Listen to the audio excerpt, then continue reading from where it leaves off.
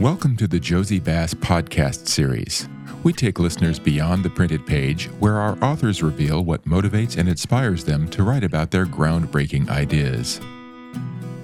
Hello, this is Danny Scoville with Josie Bass, and today I'm talking with Diana mclain Smith, author of the recently published The Elephant in the Room, How Relationships Make or Break the Success of Leaders and Organizations. Welcome, Diana. Thank you very much, Danny.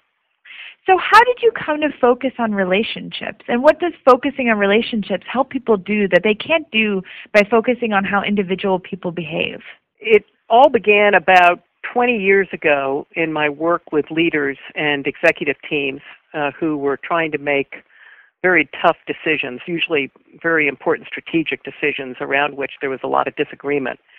And what I began to notice is that when people would go off into the hallways, they would start to make attributions about one another and call each other names and say somebody was a jerk or just trying to get ahead, jockeying for a position. And there was a lot of focus on the individual personalities in the room.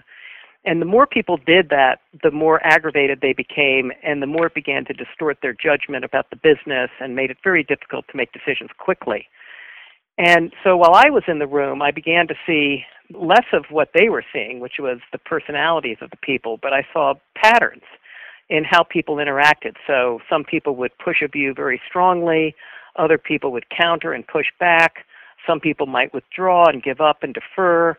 And so I began to focus on the patterns among the people in the room as opposed to individual personalities. And what I found is that once I did that and began to point out to groups that those patterns existed and that there were things that each person in the room could actually do to interrupt those patterns and to create better patterns, that gave people the kind of leverage they needed to have in order to make the kind of progress on the decision-making front that they needed to make. As long as they focused on individual personalities, there was really nothing they could do. They were utterly helpless, and the things escalated and essentially got nowhere. But as soon as they began to think in terms of patterns of interactions among people and looked at the relationships amongst people, then they had a way they could move forward. And so when I began to do that and see what an amazing difference that made in terms of speed and quality of decision-making, I figured I was onto something. So how is this approach different from the old adage, don't focus on what others need to change, focus on changing yourself? That's a great question, because a lot of times when I talk to people about my work and I talk about the importance of looking at patterns of interaction and I advise people not to focus so much on other people's personalities, they say, oh yeah, I know, you shouldn't focus on other people, you should focus on yourself. And it really isn't that I'm saying. I'm saying don't focus either just on yourself or on the other person. Focus on what is the pattern of interaction between the two of you, because oftentimes, and there's a lot of research on this recently, which I'll talk about in a second, is that those patterns are either bringing out the best or the worst in people. I think everybody recognizes that they don't behave the same way in all of their relationships. All you have to do is imagine yourself going home to your holiday dinner, walking in the front door and seeing the ritual fight in your family break out. And you know you're going to act like an idiot. You're going to act like a 2-year-old. Whereas when you're with people who you really get along well with, who you've got great synergy with, and the chemistry is right, you're acting at your best. And so we know intuitively that we don't operate the same way in different relationships, that these different relationships pull on different aspects of us. So if you can focus on the patterns of interaction, then you can start to say, are these patterns that are bringing out the worst in the other person or the best in the other person? Are they bringing out the worst in me, or are they bringing out the best in me? And once you've figured out that and you start to look at the patterns and you know that they're important, there are a set of tools that you can use to analyze those patterns and begin to interrupt the ones that are problematic and bringing out the worst and start migrating them to more productive patterns that bring out the best in people. But aren't other factors, say sound judgment, winning strategy, personality, charisma, more critical to a leader's and an organization's success than relationships? Well, that's something that I've thought a lot about over the years, because I'm somebody who's collaborated for many years with a strategy firm and worked on strategic decision making and had an opportunity to see leaders of various styles and capabilities And certainly I've seen organizations that do have better or worse strategies and leaders with different personalities. And those things all have an effect on the success of a leader and the success of a firm. There's no question about that. What I've come to see is that relationships very often are the success factor that lies behind each of these other success factors. So take judgment, for example. If you're in a relationship with somebody that's quite toxic, two executives who may be in competition with each other and fighting over scarce resources and not handling it well, oftentimes what happens is they start to either withhold information or they start to sell their point of view in a way that they don't quite tell the whole story, or they spin it in a particular way. And if you get everybody on a senior executive team doing those kinds of things, or many of the people on an executive team doing those kinds of things, those dynamics start to distort judgment, the collective judgment of the group and also the judgment of the chief executive officer. So relationships actually have a big effect on the judgment of a senior leader or a senior team. I've also seen strategy processes completely go awry or reach profoundly wise resolution depending on the relationships in the room, for much of the same reasons I just mentioned, because information doesn't get on the table, or it gets on the table in a skewed way. It's very difficult to make wise strategic choices when the dynamics in the room and the relationships among senior players aren't at their best. And then the last is I mentioned some research that's been done on relationships and what a powerful influence they are on people. Well, there are people who've actually discovered, who are doing research on genetically programmed behaviors. I mean, these are behaviors towards shyness or aggressiveness or competitiveness that have a genetic component. And they've discovered that relationships can even powerfully affect the extent to which those personality traits either get amplified or modified. And these are people who've studied early development of kids, as well as watching adults. And so relationships have an enormous effect on our judgment, on our ability to make wise decisions, and even on our personalities. Wow, that's fascinating. Since nonprofit organizations rely on many of the same success factors as for-profits, would you say it's just as important for nonprofit professionals to focus on relationships in the way you explain in the book? Well, it's interesting. When I wrote the book, I was working in the for-profit space, but for the past 2 years, I've been working at New Profit, which is a nonprofit. We're an organization, national venture philanthropy firm that invests in innovative social entrepreneurs who are targeting specific social problems with a really new germ of a great idea and taking an entrepreneurial approach. So I've been working in the nonprofit sector now for a couple of years, and prior to that I did pro bono work in the nonprofit space. And I believe that a focus on relationships is even more important in the nonprofit sector than in the for-profit. And that's because many people in organizations get their sense of meaning and their sense of connection through their relationships. And it's absolutely vital that people, if they aren't going to be making money, that they be able to feel like they're making a difference and they feel like they're making meaning. What they're doing is meaningful.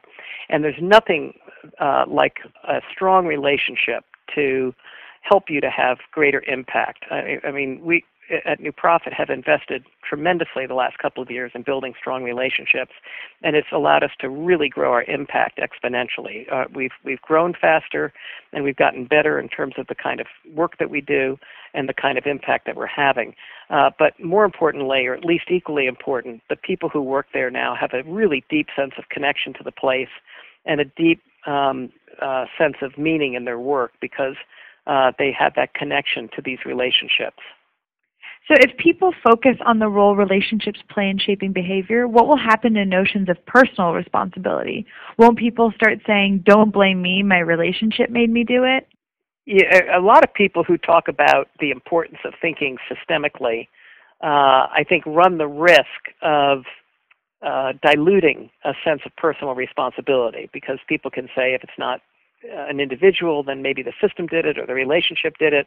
And there is a way in which what I'm saying is something akin to individual behavior can partly be explained by the quality of people's relationships.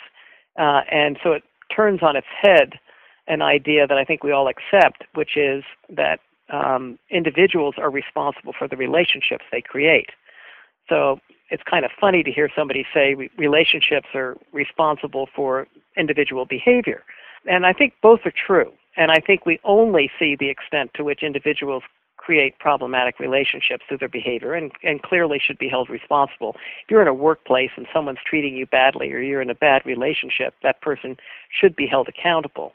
But the other thing that I think we need to keep in mind that I think rarely gets addressed is that when it comes to trying to understand why people do what they do, whether it's a division in a company or whether it's a subordinate or it's a boss or it's a person in another part of the organization whose behavior we don't like or we don't find acceptable, it's always wise to ask the question, what is their behavior not only saying about them, but what might it be also saying about me and the relationship that we have between us? And that's not a moral statement. That's if you want to change it, then you better understand all the factors that are producing the outcome you don't like. And if it's behavioral outcomes you don't like, then you need to understand not only what's going on inside that person, but what's going on around that person and the circumstances they're facing. And one of the most powerful circumstances is your relationship with that person. And this has been something that's been studied for years in social psychology, and that is that we tend to assume that when people behave badly, it's their disposition or their personality that's the root cause, and we underestimate the extent to which it's the circumstance or the situation that also has contributed to the person's behavior. And one of the most important circumstances that contributes to people's behavior, again, are the relationships that that person has. So it's always important to ask, what is this person's behavior and the results they're producing? What is it saying not only about them, but what is it saying about me, and what is it saying about my relationship with that person? So you make a distinction between two perspectives, what you call the individual and the relational perspective. Can you say a bit about each and how they affect relationships? Most of us take an individual perspective, which I think is a product of our historical circumstances and our culture, and we like to feel like we all take individual personal responsibility for things. But in addition to that, the individual perspective also tends to believe that I'm right, you're wrong, there's one right view. If you don't get the view, it's because you don't get it, something's wrong with you. They then start to blame the other person and assume that the other person is at fault. And that's what leads to a lot of stalemates and people unable to make progress on issues, to build the kinds of strong relationships they need in order to get work done or to find their work satisfying. And a relational perspective is quite different from that. It says each of us might be onto something that the other misses. Neither of us is omniscient. We're both able to see some things and we miss others. And the only way we will actually learn or make good, steady progress, wise progress on issues is if we accept that there are limitations to each of our views and try to understand each other's views. And when you take that perspective and you disagree, people are more inclined to explore their differences. And when they run into difficulty, they're more inclined to attribute their frustration to the difficulty of the task as opposed to the other person's intransigence. The examples I love to use to illustrate this are Winston Churchill and Franklin Roosevelt during World War II, who had very different perspectives and oftentimes were at odds and disagreed quite vehemently. But they never lost sight of the importance of their relationship. They invested an enormous amount in it. They treated it like a strategic asset, which it was. It allowed them to build a very strong political alliance. A fellow by the name of John Meekham, who wrote a wonderful book called Franklin and Winston, who explores their relationship throughout the war, said, they always kept the relationship and the mission in mind, and they understood that statecraft was an inherently frustrating endeavor. And so when they got frustrated, they did not get frustrated with each other, but they got frustrated at the difficulty of the circumstances they were under. That perspective allows people to deal with enormous amount of pressure and with the most difficult conflicts and to still hang in there and to make headway and not to have either the relationship or the process break down to the point where they can't get things done and get them done well. Great. Thank you so much for your time, Diana. Oh, you're welcome. Happy to do it. I've been talking with Diana mclain Smith, author of The Elephant in the Room, How Relationships Make or Break the Success of Leaders and Organizations. For more information on this or other Josie Bass titles, go to JosseyBass.com. To find out more about this title and all Josie Bass publications, please visit www.JosseyBass.com. That's JosseyBass.com.